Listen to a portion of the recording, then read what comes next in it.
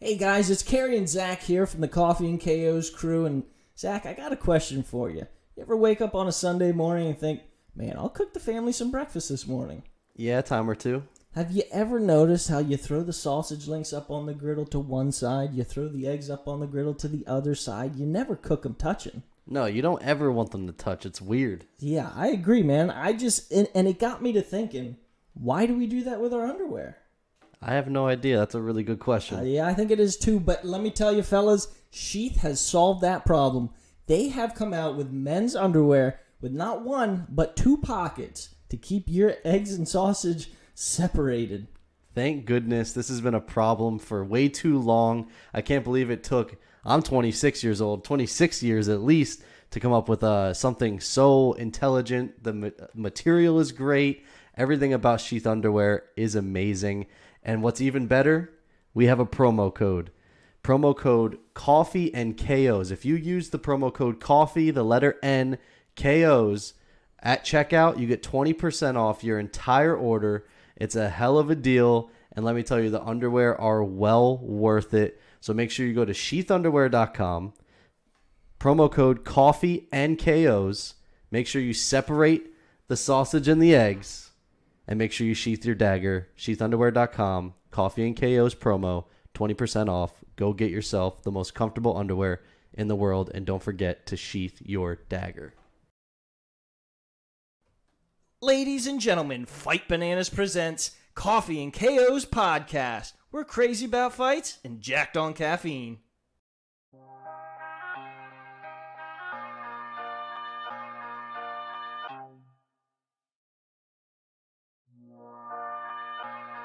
Ladies and gentlemen, can I please have your attention?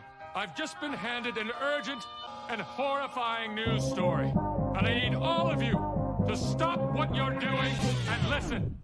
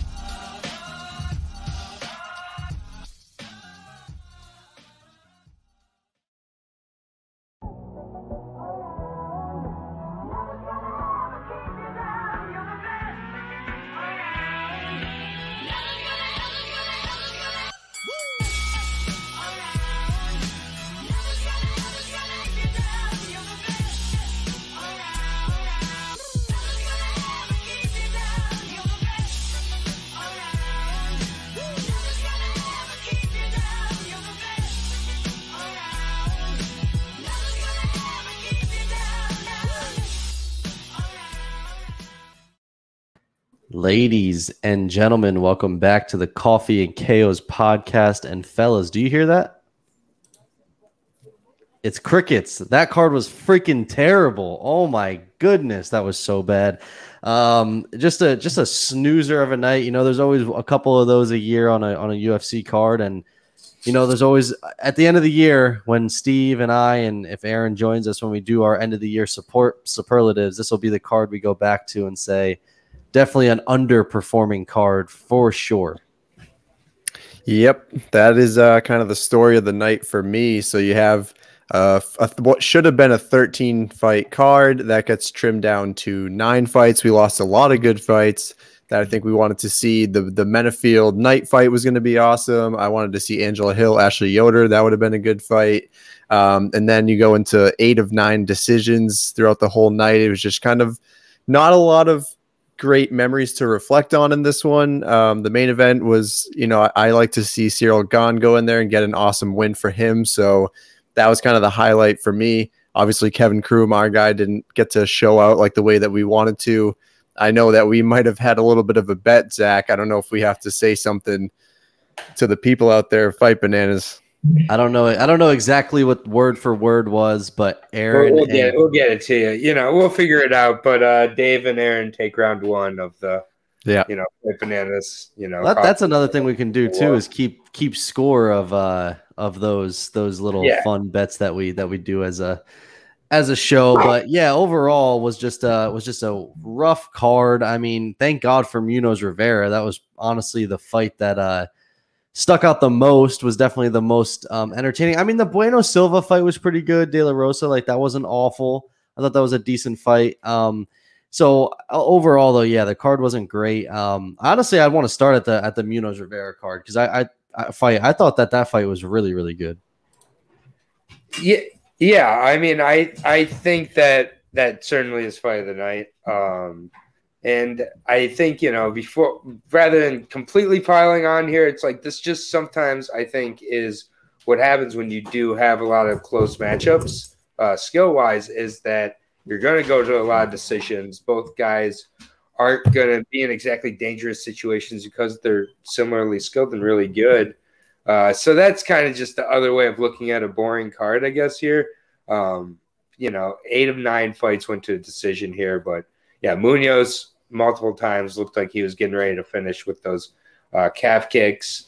I just had to mute the commentary after a while because honestly, I thought Bisping was at his all-time worst tonight. I just couldn't really listen to him much when he started trying to justify a lot of different weird takes early on, like Alexis Davis losing a clear fight she was winning the whole way, or like even in this fight, he was like they should outlaw calf kicks because they're working too well. Like, I don't know what he was talking about. Like, well, I saw he was talking about that. He wasn't necessarily saying it. From what I heard, he was saying that that's something that has been discussed with people, that it should be illegal, which I don't know if he was justifying it. I 100% agree. Like, it didn't add anything to the conversation or like the commentary. It was just a weird, like, I don't know. But yeah, I mean, Munoz, looked quicker than usual in this fight and took some really, really hard shots as well from Rivera. I don't usually see Rivera throwing punches like that.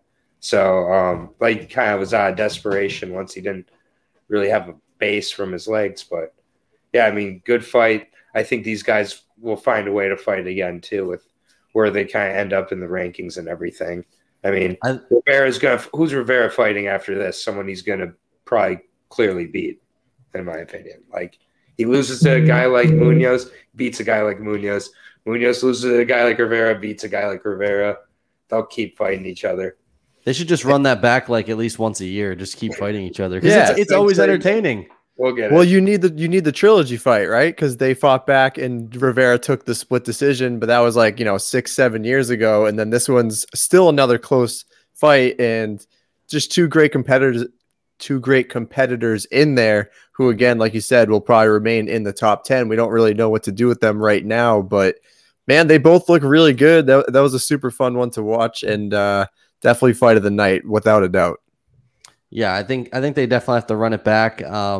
This time a lot sooner than 7 years from now. Hopefully, I would hope so.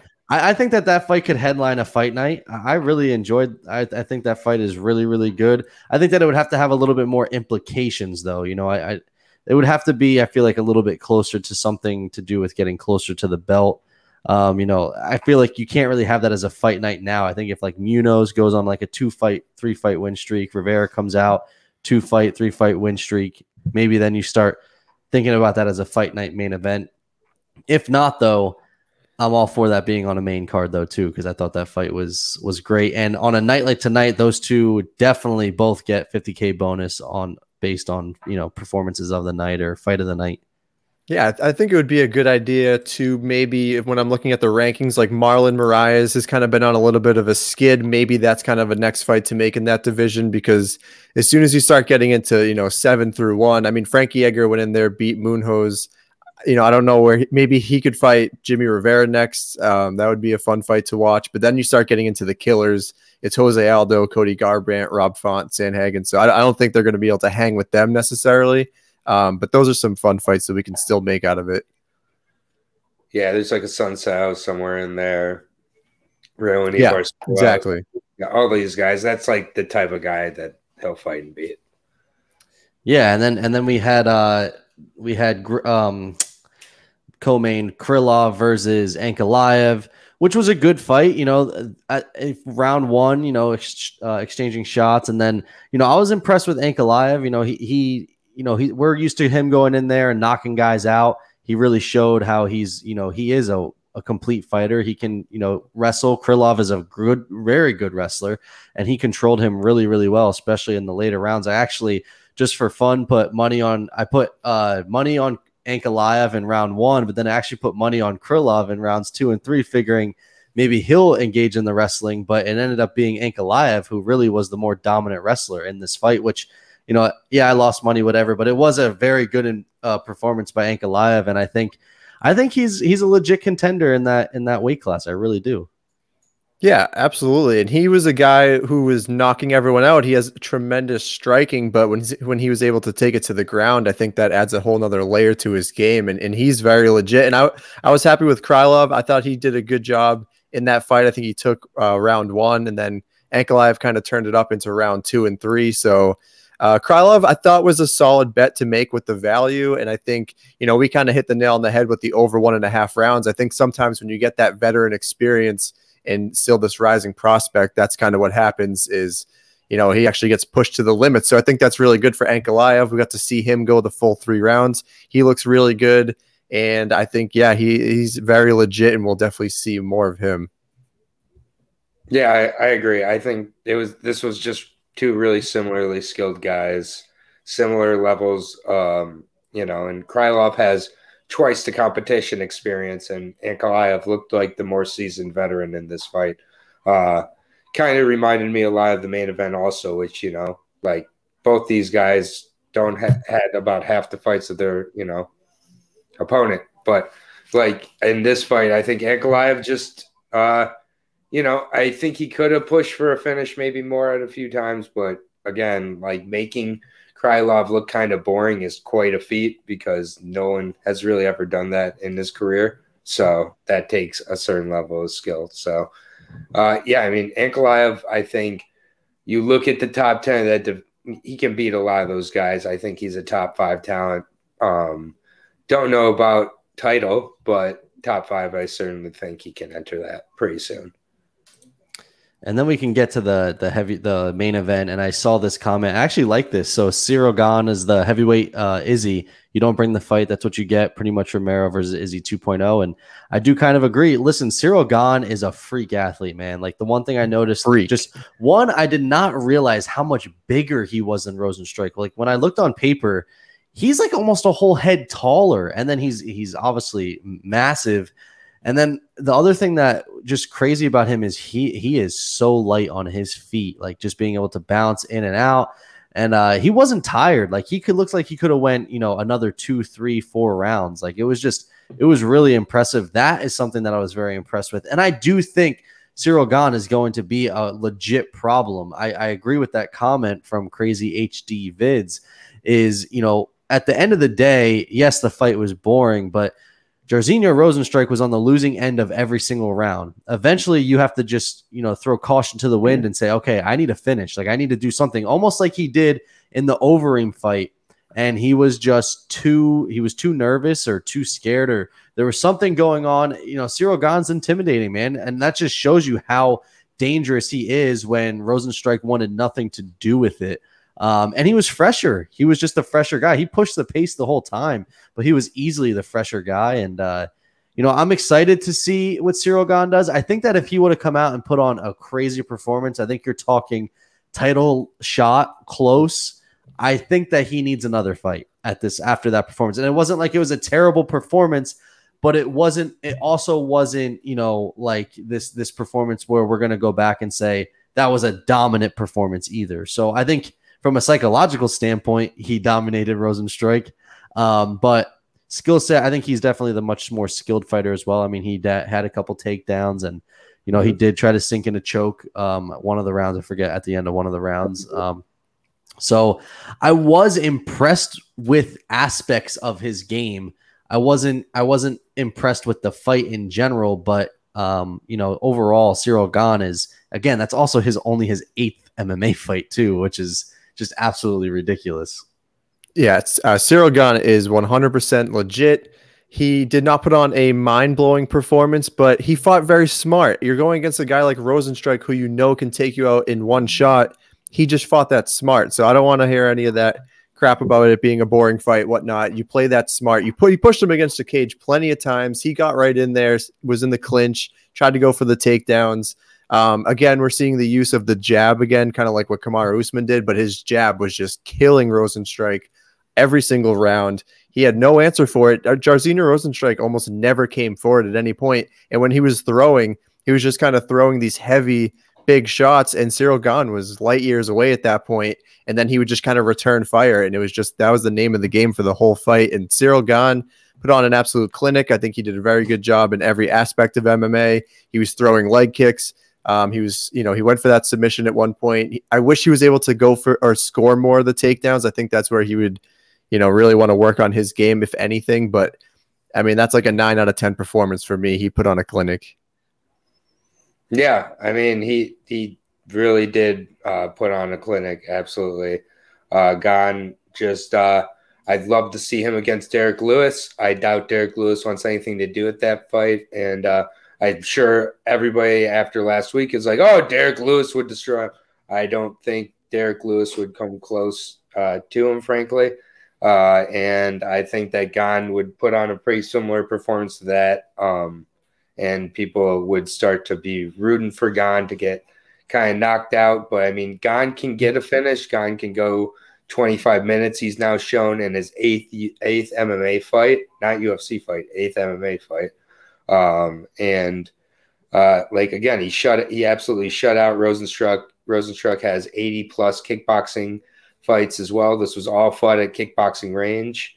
And again, I think that if Rozenstruik would have pushed the pace, I think that maybe that would have made a difference. I'll be honest. When he was starting to push the pace and be aggressive, I did see some reactions from Gane that weren't amazing, but there was a reason Rozenstruik wasn't pushing the pace. And I think it had to do with the movement. I think it had to do with the distance control that Gane did.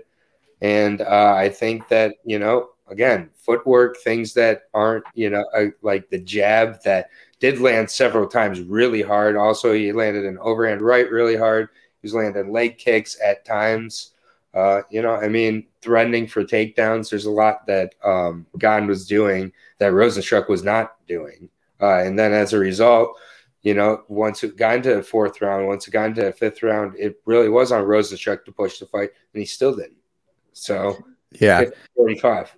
Yeah, it was like he was playing. Cyril Gane was playing chess. Rozenstruik was playing checkers. You could just visually see just like how much better Gane looked and how he's able to just control the entire fight. Jairzinho looked scared, straight up scared to move forward. He was like flinching and he just didn't know what to do in there.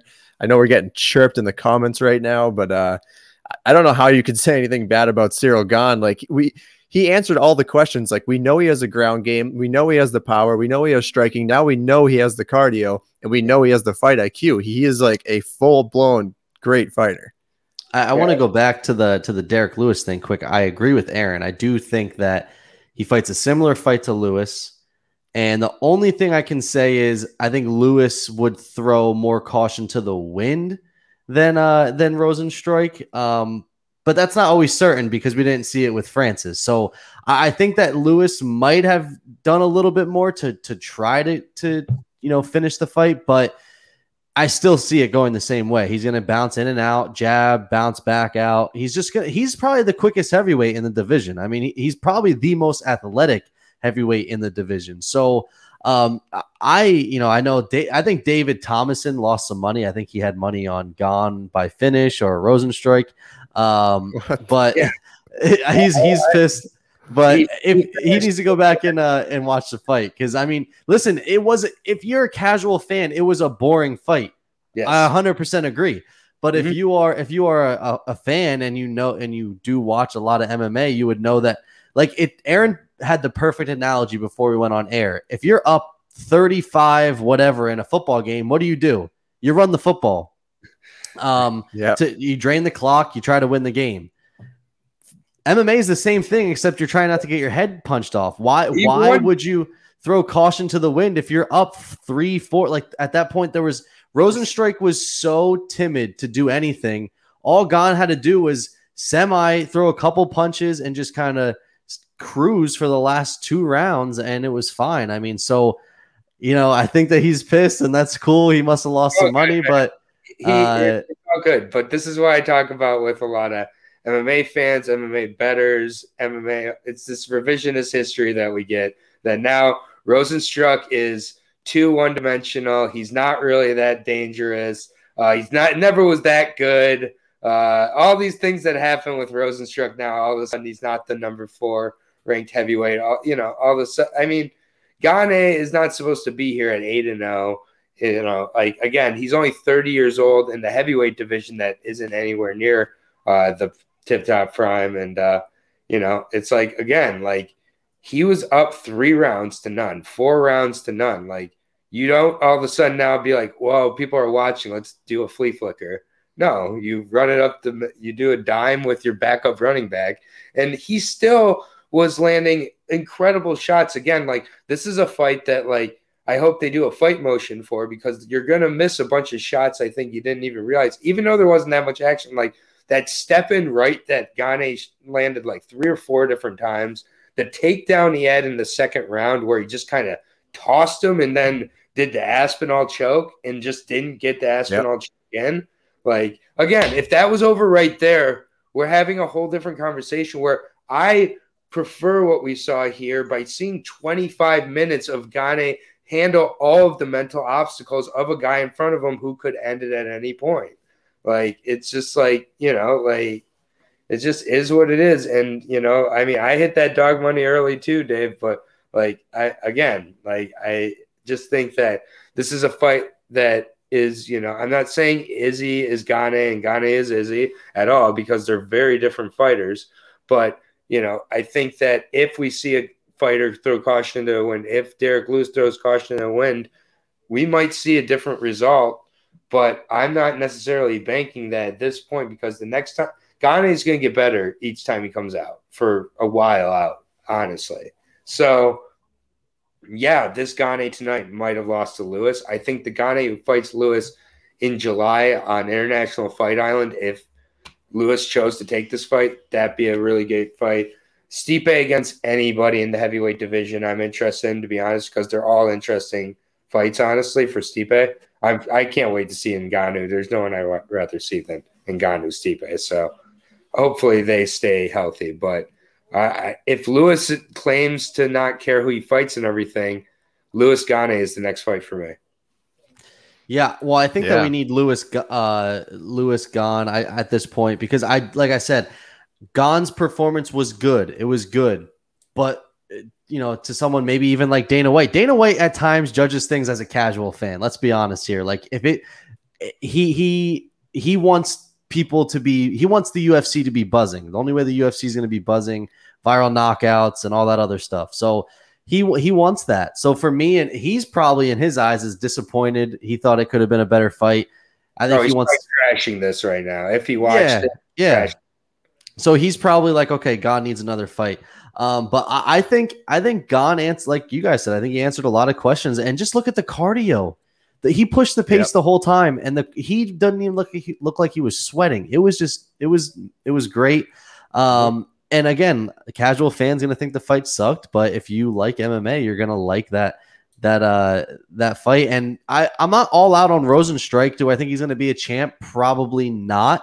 But listen, Francis Ngannou had the same fight against Derek Lewis, and he's gone on a run. Do I think he's going to end up being like Ngannou? No one is like Ngannou. He's got different power. But, I'm not going to say Rozenstruik is completely out. He is very one-dimensional. That is his problem. And the one thing with Gane, too, that I was a little I wish he would have threw more elbows against the cage. We saw him finish JDS that way. And, I don't think Rozenstruik's striking is that good that when he doesn't have the distance, like he can't really throw in close. I think if Gane would have threw a couple nice elbows, maybe a couple land, get through and maybe finish Gane. But this is a good comment here. Gane versus Volkov would be crazy. I think that would be a really good fight because, Volkov is a very good kickboxer. but would like Volkov also got taken down 14 times by Curtis Blades. So would Gane, I know his wrestling is not as good as Curtis Blades, obviously, but would he be able to take down Volkov at will? I mean, that's one thing that maybe, because like you said, Gane is obviously going to keep getting better as he trains. He's only 30 and only has 8 pro fights. Been training for like 5 years total in combat sports between Muay Thai and MMA. This guy's just like, it's just, and he like, again, it's like a 50-45 tells you a lot more than, I mean, we can kind of jump around here, but to go to the first card of the main card with Kroom and Caceres, you don't know a lot from 31 seconds. And, it's like, and it's, definitely, Dave. We definitely killed it. If you tuned in on Thursday, you made a lot of money tonight. Hey, you helped me out. I made my first bet of the night, and I would have made more because I was confident that the Russian guy was going to win the fight that got canceled versus Oliveira, Magomedov or whatever. That the line dropped tremendously after that fight was canceled. Yeah, no problem, Dave. And we appreciate the passion here. That's what this recap show is for. The banter back and forth. And, sometimes you just get frustrated by a good performance. Go back after you get some sleep and rewatch the Gane fights from, top to bottom, because he's and we could talk about banter because you were just saying Kroom and the Kroom fight. And listen, we had good friendly banter earlier in the week. You guys had Caceres. Obviously, Kevin Kroom's a friend of our show, so we're going to ride with our friend. But you guys, obviously, I mean, this is what we do it for. This is what it's all about, is the good friendly banter. And at the end of the day, Alex Caceres was the better fighter. And he, look, it took Caceres a long time to figure things out. It really did. He's been in the UFC for a long time. I think that was like his 23rd UFC fight. 11 years.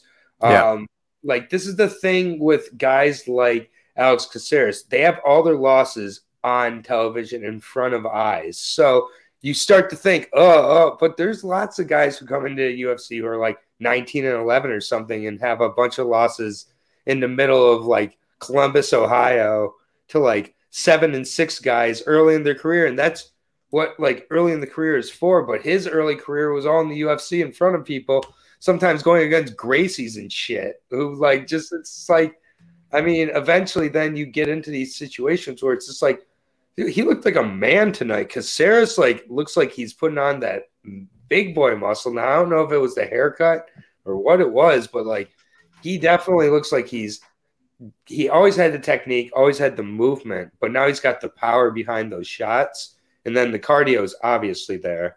The length really showed on some of those grappling where he was able to grab the ankle of Kroom at one point to prevent that takedown position. It's just like he's so much longer than these opponents. There was just no point in that fight that Caceres was like worse than Kroom. He was better in all aspects. I mean, he was better striking.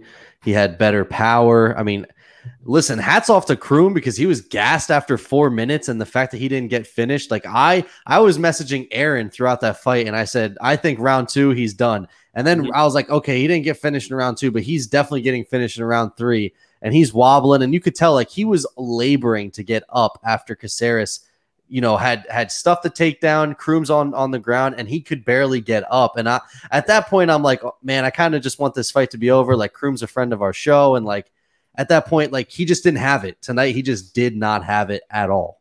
Yeah, it was Kevin Kroom, we love you. You're the man. It was just a hard fight to watch, and I think Aaron, you're kind of right. We see the Roosevelt Roberts fight, and that obviously just jacks up his stock 1,000%. Everyone gets all hyped on that like one quick submission, but we haven't really seen him before that. He's not on national television. We don't really know his game, and yes, he blew his gas tank early, and then from that point on, it was just kind of sloppy work. He was 1 for 16 in his takedowns, but those takedowns were like 50% effort, and he was just not even going in to finish them. He was just tired, and he was just kind of like crawling on the floor almost. It was kind of hard to watch. Gas tank was empty. Heart was still there. That's absolutely true. That was the thing. He always kept coming. He had like 7 minutes of control. Like he was able to, I personally thought that he had stolen one of those rounds. I think it was maybe round 2. Like he had the control. I don't think Caceres really did too much. There was to 2 10-8 rounds in but there. then the 2 10-8 rounds, I was like, oh man, that was wishful thinking maybe on my part, but that was a tough look for Glory. 6, sir. But it's like it is why you get cautious when you see a debut and it's a 30-second finish. All of a sudden, the inflation on the guy compared to if, for example, Alexander Hernandez, he got a 30-second finish on Beneil Dariush, and that shot his stock up to a point that he still became a favorite against Thiago Moises. All this time later, Thiago Moises was one of my biggest dogs on this card. Same, man. Yeah. I was telling everyone. I was like, how long is Hernandez going to get off of this 45-second win over over Beneil Dariush? Because if Beneil Dariush and Alexander Hernandez fought for 15 minutes, who wins that fight? Beneil Dariush. Hands down. 8 out of 10 times. Hands down. Like, that's my point. And that's why with this Gane Rozenstruik, you get so much more information than if Gane just goes out there and starches them in 42 seconds. And you're just like, oh my God, like you can't do that every time. You don't do that most of the time. You almost never do that in the UFC. So what you can do almost every time in the UFC and win is go the distance and be the better, like control the mental hurdles. And like, again, like that's something you don't see out of Kroom in a 31-second guillotine choke of a guy who fucked up 3 or 4 times in the UFC before they cut him in Roosevelt Roberts. I think going to that point, like you see, like with Cyril Gane, like he was getting all these finishes, and like it kind of like the Shemaev effect too, where they end up these fights end so quickly that you speculate in their next fights. You speculate because you don't know. And when you go 5 minutes or 5 rounds like this, 25 minutes, and you look great, you answered all the questions. We know who Cyril Gane is. Kevin Kroom, we didn't know who he was. We did not know who he was. And I think Caceres, amazing fighter, definitely a ton of respect to him. Now he's on a 4-fight win streak. He looks really good. So a lot of credit to him. But Kevin Kroom was exposed tonight. I think one of the biggest issues with Kroom tonight was he didn't trust his stand-up at all.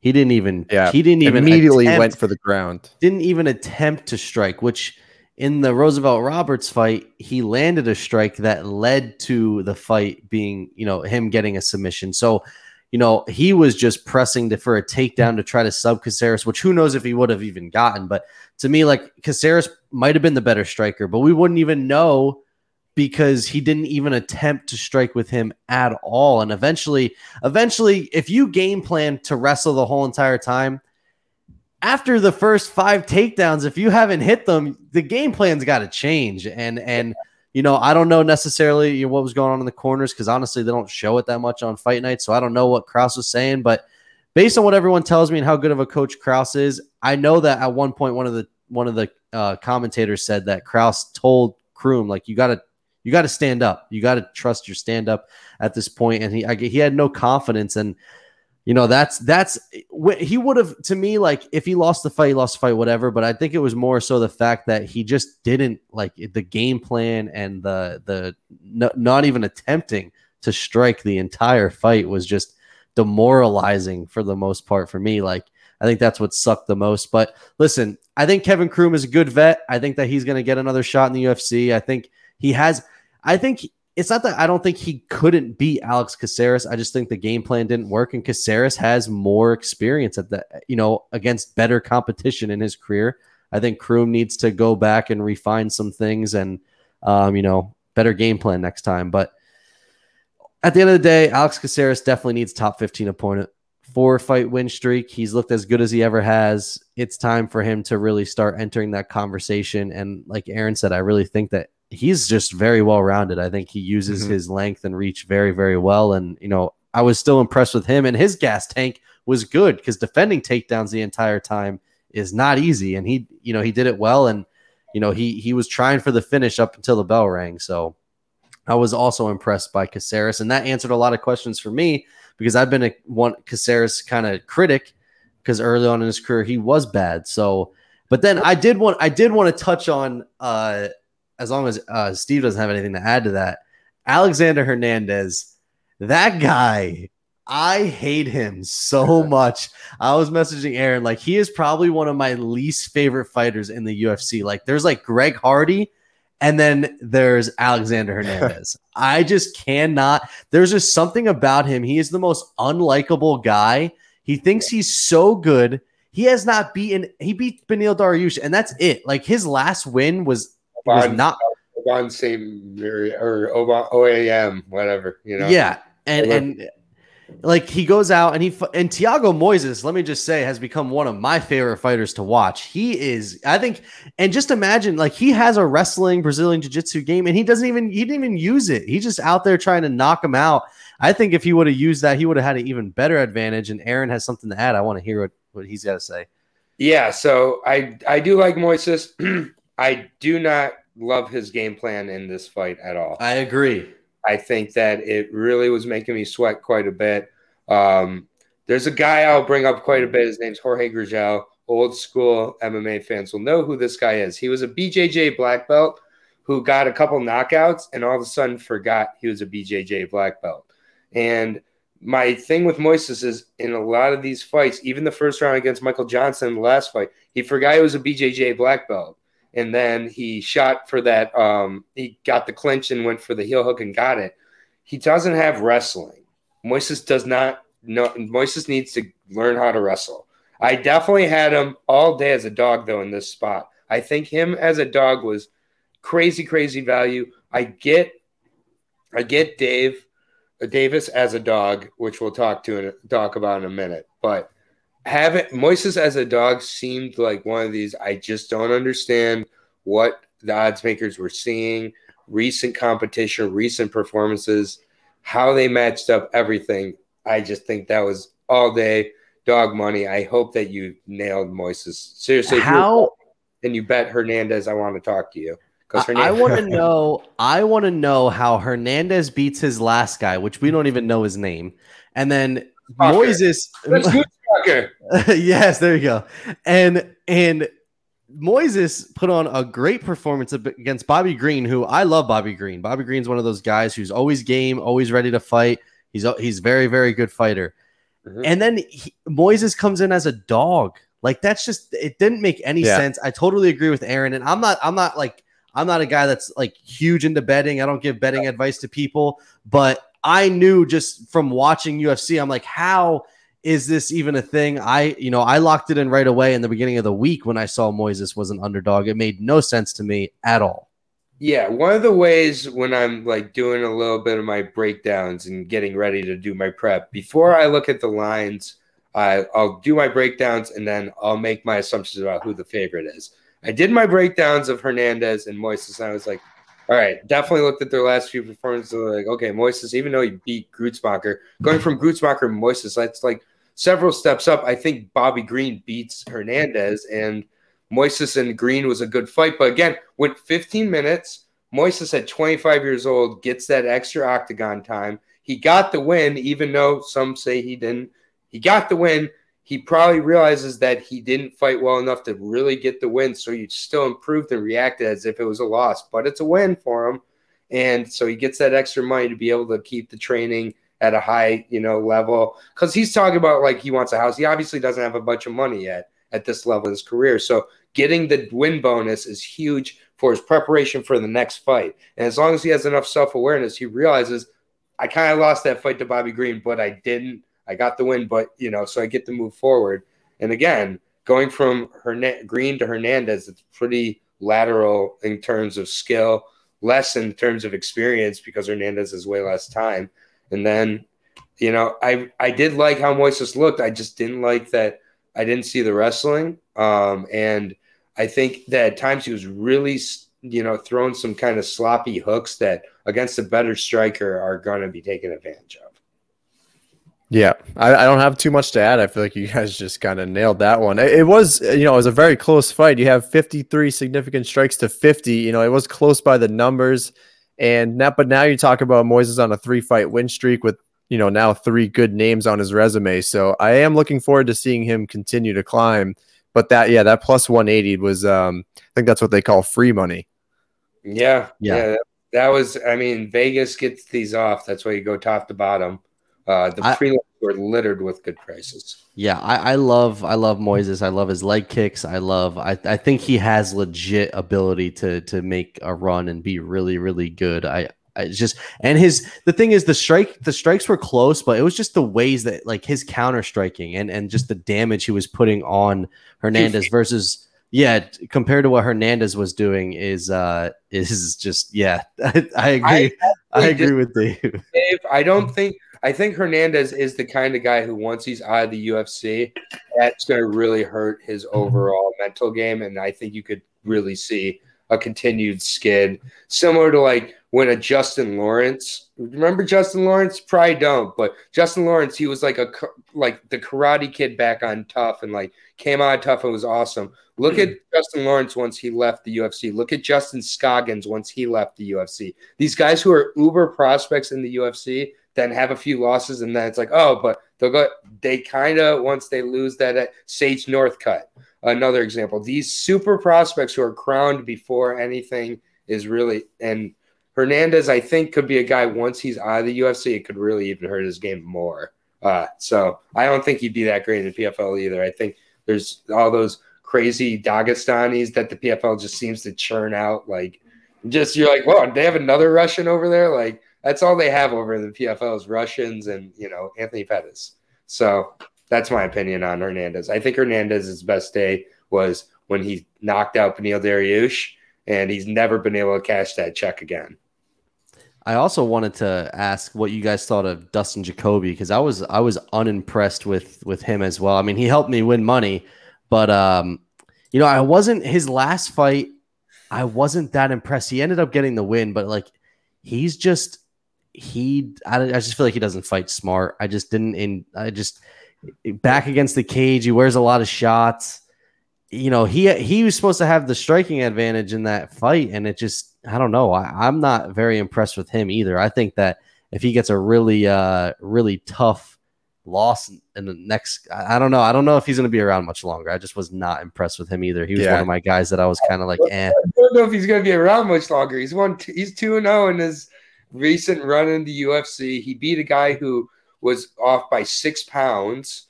So again, I just think that has to be taken into a little bit of account here. But yeah, Jacoby's one-dimensional. He's a kickboxer who is a pretty good kickboxer, but not world-class elite. He showed that when he was in Glory. But I think that with Grecian, I just don't really judge his performance because he lost by 6. He was up by 6 pounds. I'm okay with the judges giving a clearly wrong decision. I think that you should have to win by 30% more also when you miss by weight. I just think that missing weight is such a advantage that, I'm going to give Jacoby a slight pass. And just, I want to see him against somebody else. I don't think really move him forward, but I don't think we're counting down the days till Jacoby is out of the UFC quite yet. But again, Steve and I actually have a theory that when fighters lose weight or miss weight, they're actually worse because I don't know, something like we were talking about it from a betting standpoint that every time someone miss weight, they always seem to lose, at least since we've been doing this show. That didn't used to be the case. That used to really not. And it all depends on the amount of a weight miss. When you miss by 5.5 pounds, that means you cut off the weight cut the night before and you're like really not killing yourself to the degree of maybe your opponent. Dustin Jacoby just happens to probably fight around 205 anyway. I don't think Dustin Jacoby's cutting any or too much weight to get to light heavyweight. So I don't think this, but if he was fighting a guy who really cuts hard to get to 205, that could have been a really huge key. And I do think that's the reason Grecian was able to go so hard. He cut 6 less pounds. That's a lot of weight not to cut, when you're cutting from heavyweight, which Grecian was, because he was fighting at heavyweight before this. So, yeah, that was it was not a great start to the card, and I thought Maxime won that fight. I just thought he dealt more damage straight up. That's what it was pretty visual to see that, and it just I had Jacoby in that one. Shout out to Aaron the dog and Dave for that pick, but I definitely could have easily seen that just going straight to Maxime. It should have, but he just fuck him. Yeah, agreed. Like sometimes, Paul Felder was on commentary too. I'm surprised he didn't say that. Yeah, True. I would be more okay if in these fights where there really isn't a winner, if it's like, yeah, he missed weight by 6 pounds though. Like, it's like, sorry, like it's unlucky. Like Grisham, no, they all knew. It is what it is. Like, don't miss weight by 6 pounds, and then you win. Yeah. There needs to be more of a punishment. Let's be honest. I think Izzy was the one who kind of said it, but it was like, take a lot more of their purse or take harsher steps because it's really unacceptable at that point. Yeah. I agree. Do we want to get to the last? I just want to get to the last couple fights real quick before we. Okay. Yeah, go ahead. Yeah, Ronnie Lawrence. Oh yeah. I'm much more sold now. If you listened to me on Thursday, I was cautious, man. I was worried. You also said that after this fight, it's gonna skyrocket his price, and then he's gonna get. You got to bet against him. I don't think I can bet against him, dude. No. But his price might be like a -500 type of price, but I'm thinking they're like Dana White's made it very clear he really likes Ronnie. Ronnie's young. He's only got 7 fights. They're going to put him against a guy like maybe Miraz, the guy that Umar Nurmagomedov just whooped on. I think they might just like give him a couple more of these opportunities to German suplex some folks and things like that. These things that are really going to get you excited again about a guy who's come out of nowhere, man. I saw Ronnie Lawrence on LFA like 2-3 years ago. Like, and I was like, all right, like he won a decision. He lost the decision. I saw but like, man, that guy looks incredible. And like before the fight, I was like talking to Dave. I was like, man, like, what is he really going to be able to do here that's going to make me not completely fade him in his next fight? And I think he kind of did what he needed to do, man. Like, when you can wrestle, go ahead. Yeah.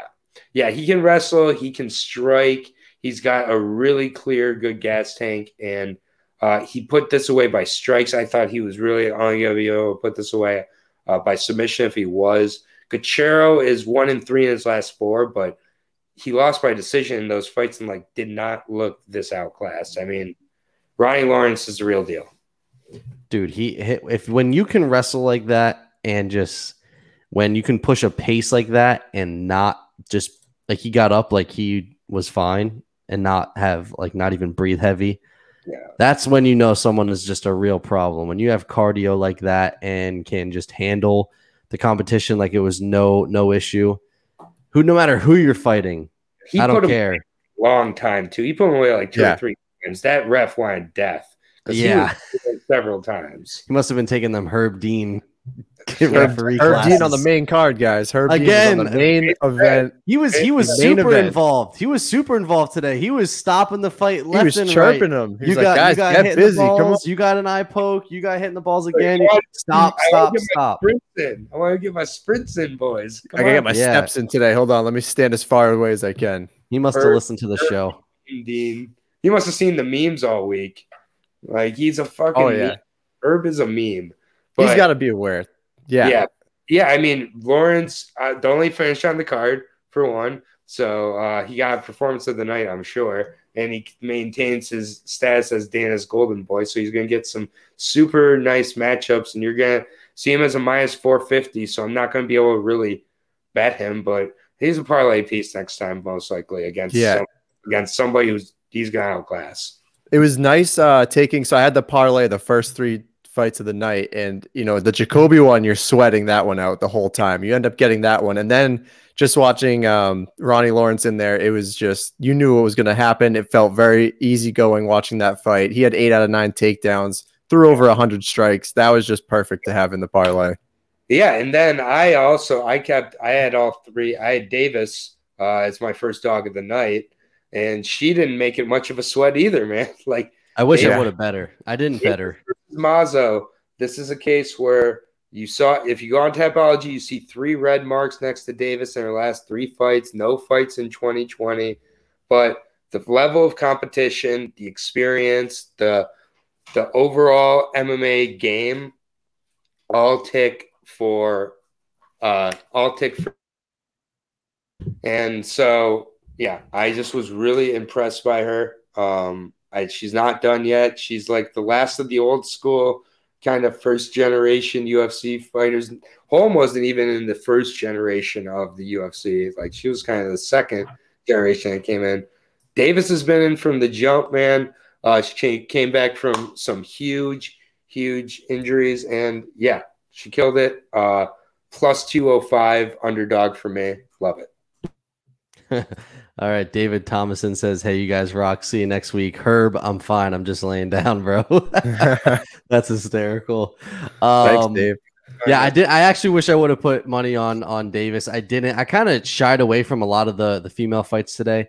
I did put money on Yoder. Obviously, that fight got canceled. I liked Yoder at the money that was she was an underdog, so I liked that. I also did put $5 on Bueno Silva to get a sub. And that fight, she should have won the fight. She got a point taken away in round 1 due to the fence grab, but which was great. That was good reffing. But that was honestly, I was kind of impressed by both. I thought Bueno Silva looked decent on the feet, and I thought De La Rosa looked pretty decent on the feet. I was expecting a little bit more on the ground. Like Bueno Silva was very scared to get on the ground. Like she was trying to stuff every single takedown, did not want to fight on her back at all, which we see sometimes with these really good Brazilian jiu-jitsu fighters. They don't really care if they get taken down because they're dangerous off her back. De La Rosa has a pretty decent sub game as well. So Bueno Silva was pretty nervous and didn't really want to fight off her back. So after I saw that, I was like, damn, there goes $5. But it's all right, though. It was still a good fight. It was one of the better fights of the night, in my opinion. And I thought Bueno Silva and Montana De La Rosa, I thought they both fought pretty well. I do like the points taken away, though. Obviously, That was a blatant fence grab. Like that would have changed. That could have changed the fight. You know, she could have taken her down and gotten a finish or whatever. You don't know. That's a dominant position. And to just, obviously, I think they should take a point away and put her in a dominant position. In my opinion, I think that would definitely deter her because she almost did it again. Once the fight was on the fence, she did it before the points were taken away too, right? And they didn't see it because I know commentary was talking about it. And then when she actually grabbed it when she was getting taken down, that's when he finally took the point away. But they should take the point away and put her in the least dominant position. Yeah, it's just about damn time that they've actually started doing. I mean, they never. How many times do we hear like, "Don't grab the cage, don't grab the cage, don't grab the cage," and everyone always grabs the cage. It's like the first time we've actually seen a point deducted from someone's score. So that needs to happen more often because that's the only way you're going to get people to really stop. Let's be honest. People are going to do it until you get a point taken away. Yeah, and just a little betting tip, when there's low to mid-level women MMA and it's plus 200, take the dog. You'll make money over time. Take the dog. Well, I was going to take her, and I did. I was like, I really like sub here. Screw it. 7 wins, 5 of them by submission. You like doing that. You like trying to pick the exact thing. It's not like I don't bet uber money. Like if I bet a lot of money, I'm going to play it safe. I'm not that wild. God, I have kids and a wife. I'm not going to sit here and bet my house on the fact that I just bet it because I think it's fun. It makes it more exhilarating for me. Yeah. Prop hunting in MMA is a way to definitely lose whatever hair you have left under that hat. I don't have any, so that's all right. Yeah, I don't listen. It's $5. He's a man with nothing to lose, folks. Well, for every Tom Aspinall, there's like 30 that you probably lose. Yeah, but the thing is, if I bet 30 Tom Aspinalls and I hit one, I practically still made my money, so it's fine. Yeah, I guess so. I mean, correct. Yeah, And it is, listen. The Munoz and Rivera fight, I said under 2.5, and it almost happened. A couple more leg kicks, and that fight gets stopped. So I almost hit another one. And then, Krylov, I know that he lost, and round 3 was actually his worst. But if Krylov would have landed a crazy strike or whatever in round 3, I would have made quadruple what I bet. Like so, you're crazy. Yeah, you're crazy. You put $70 on Kevin Kroom. I don't want to hear it. Oh boy.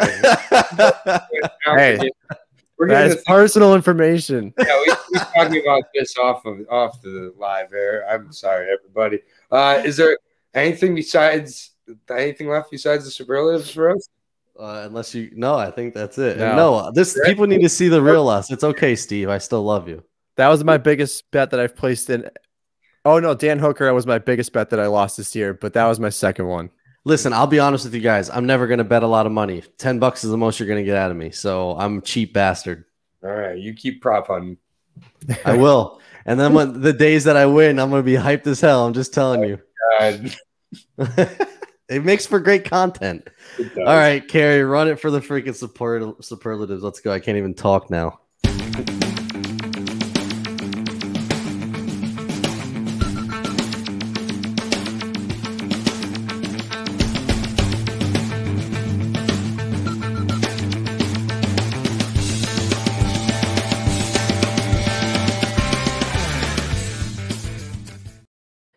Ladies and gents, it is that time. The Sheath superlatives of the night. Go to sheathunderwear.com. Use promo code COFFEENKOs and get 20% off your entire order. Sheath underwear, the best underwear around. Steve, tell me about your Sheath underwear before we get going.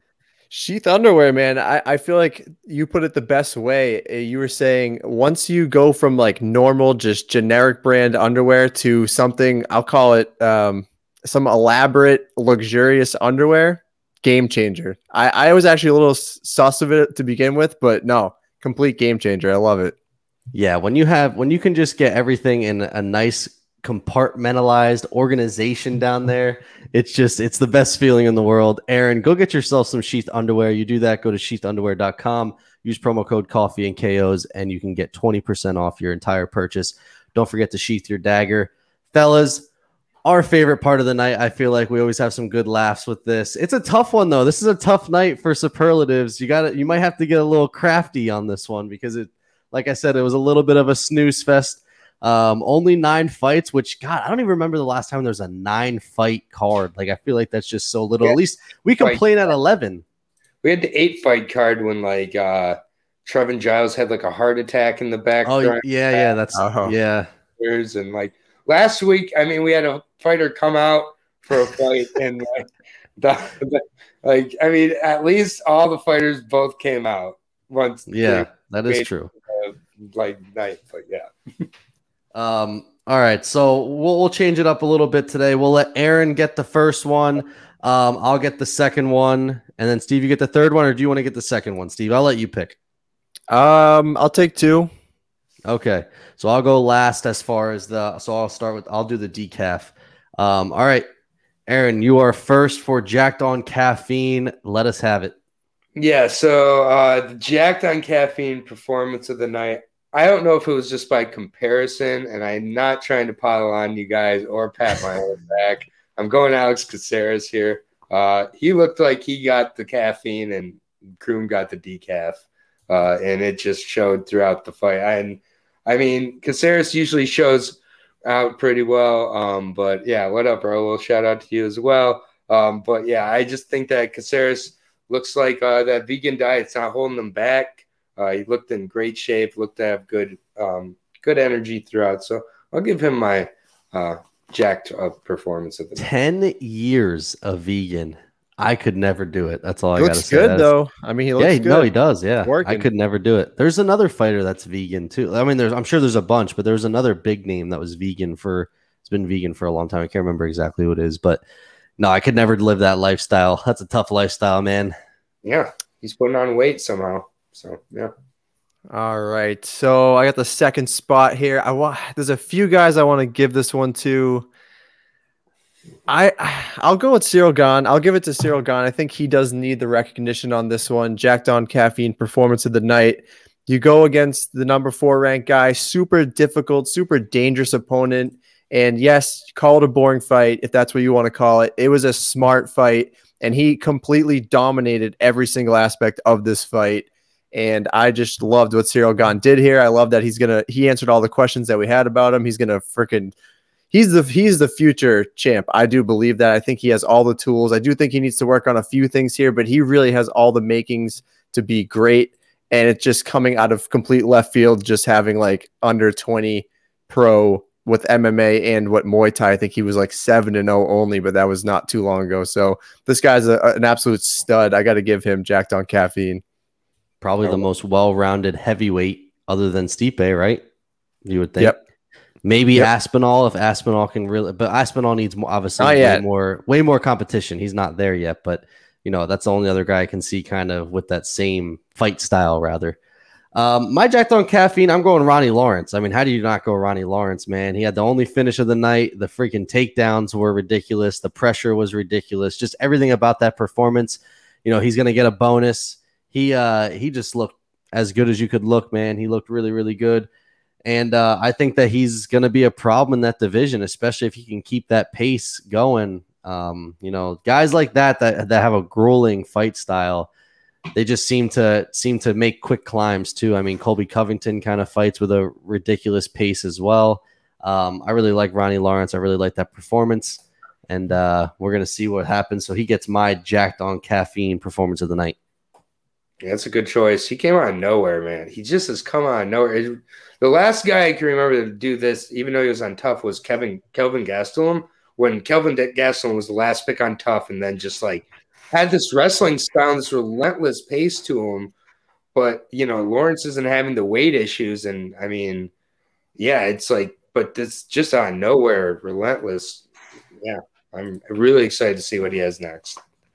Great choice. Now we move to espresso shot of the night. This is a tough one. This is a real tough one. Steve, you got a toughie to start. I got to start this one. Yeah. This is what you wanted. I gave you the choice, buddy. This is a brutal one. We did not have the card for espresso shot of the night. Let's say that. But if I had to choose, I'll go with Pedro Munoz and Jimmy Rivera, because I really expected this to go on the ground a lot more, and these guys just came out swinging hard. And I really like to see that. And we saw some big shots landed. And obviously the leg kicks were a huge issue in there. So I really like the energy, the striking that we got to see from those two guys. So no one strike in particular, but just the back and forth that we got to see, I thought was worth this award.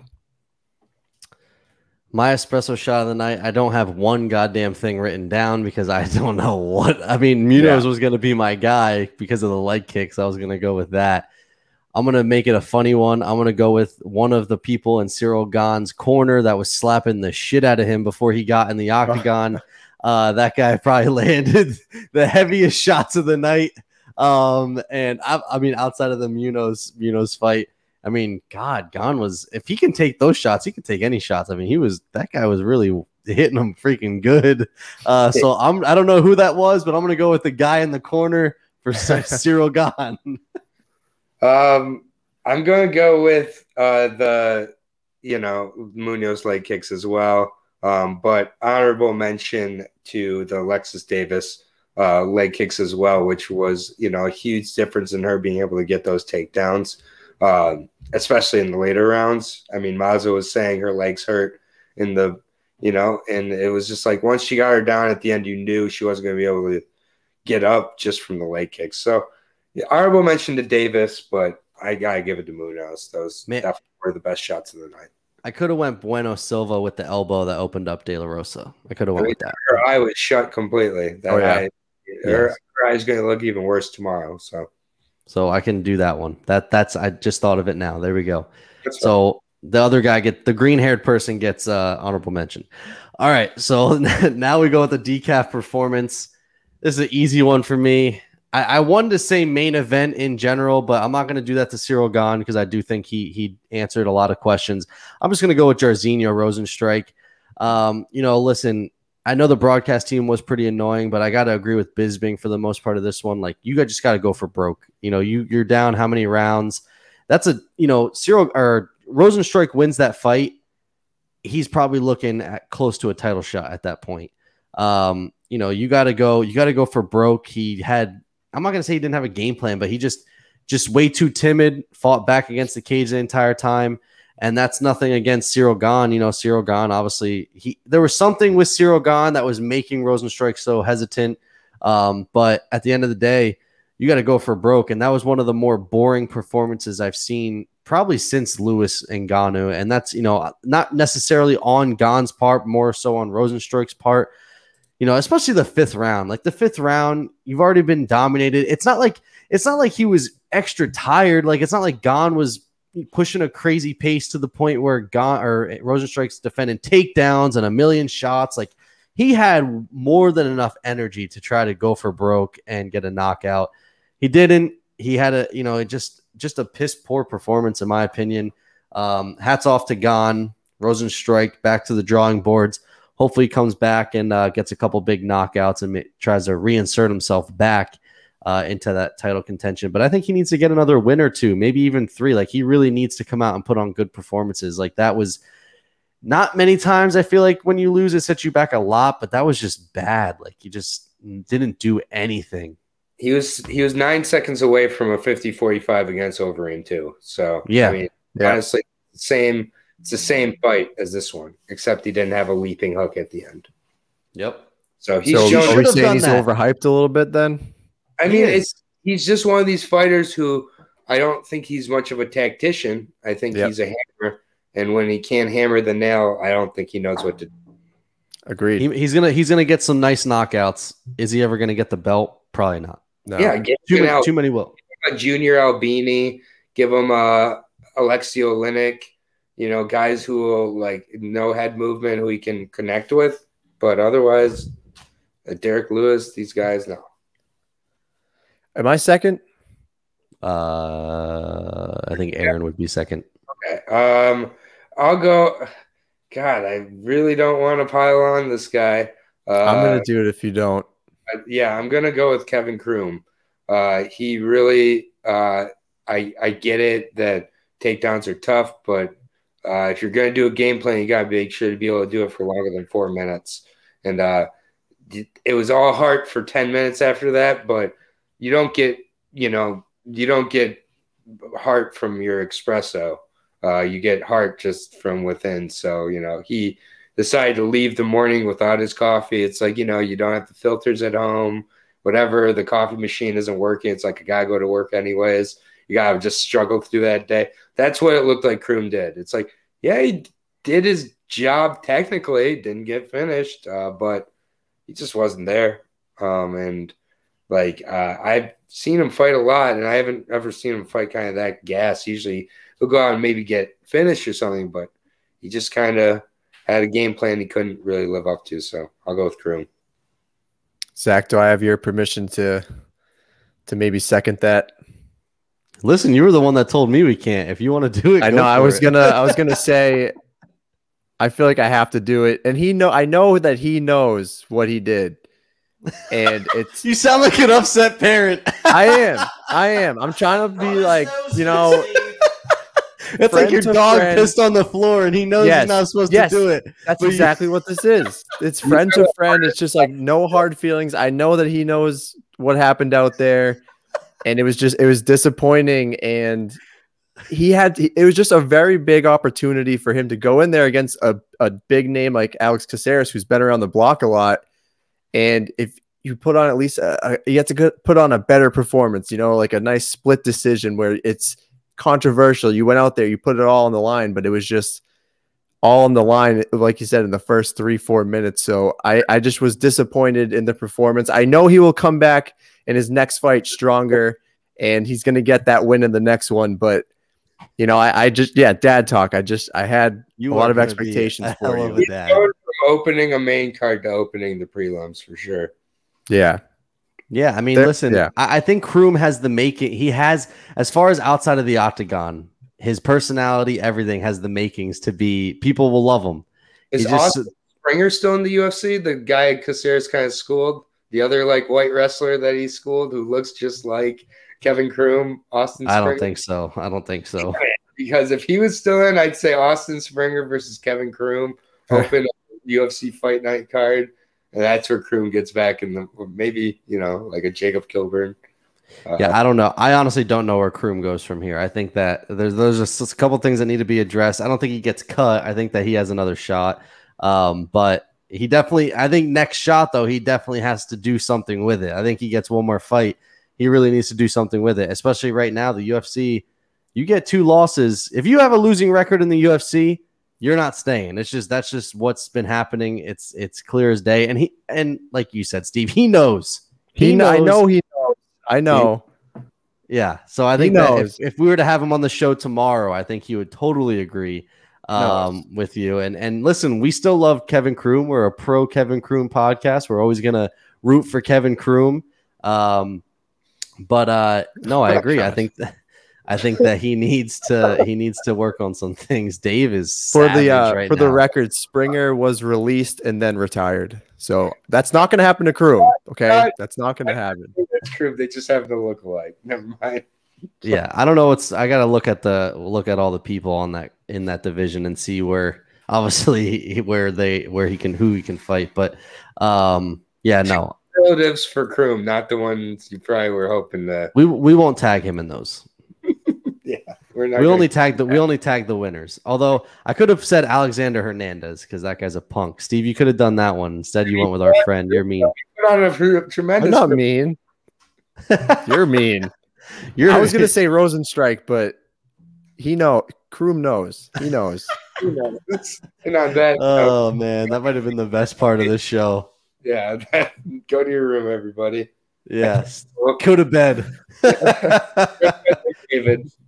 Man, Kroom, when we go to Ms. or what is it, Kansas City to do the Olympics, he's gonna choke you out, Steve. He knows. Or if never mind. I'm not gonna say it. Don't say it, dude. You were gonna say. No, I didn't say anything. You were gonna say something. I'm good. I knew you were gonna say. Man, if Kroom listens to this, you're done. He's gonna choke you out. We're about to have a crazy recap next week, though. Triple. Yeah. Nice 3 a.m.er, huh? Yeah, I am ready for that. Listen. That's 3 a.m., but it's gonna be well worth it. That card is so damn good. The prelims are fire. Like there are so many. Dude, Rakic Santos to open the main card. Let's fucking go. Insane. I can't wait for next week. Yeah, listen, guys, on Monday, we have a huge show on Monday. We got our boy Josh Byers, who has been on our show before. He's going to come hang out with us. Jackie, a.k.a. Boston Comments, is going to be with us as well. So we're going to have a 5-person show on Monday. We have a special show on Saturday afternoon, morning their time, afternoon for us.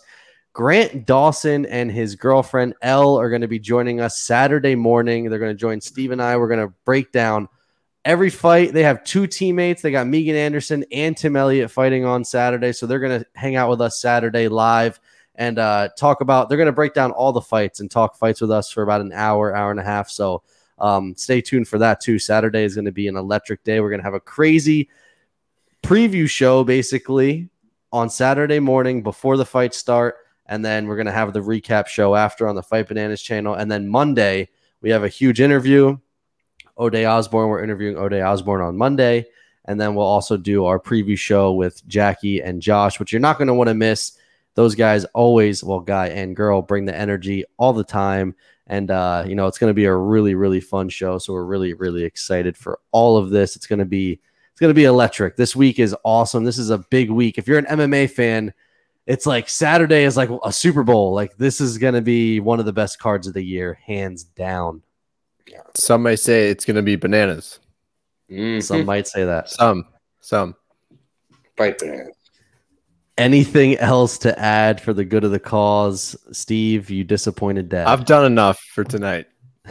I've said enough. He's got to go to bed. He's pissed. Yeah, he's real upset. Yeah, no, just we'll definitely be providing the breakdowns this week between Coffee and KOs and Fight Bananas. I'll be back on Thursday as well, live at 8 p.m. with fighter to be named. But we're figuring that out right now. But I will be breaking it down with someone who punches people in the face for a living. So make sure you guys check that out because Aaron won everyone money today. So make sure you check it out. He wins money. He knows more about betting than we do. We just make frivolous bets and because we're dumb. So that's what we do.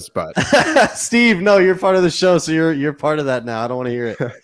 Listen, you just made those comments about Kroom. My name is attached to Coffee and KO, so he's going to want to beat me up too. So I don't want to hear it. Can I just say real quick, the Cafe Parlay, I think for the second week in a row, 3 of 4. both times. 3 out of 4.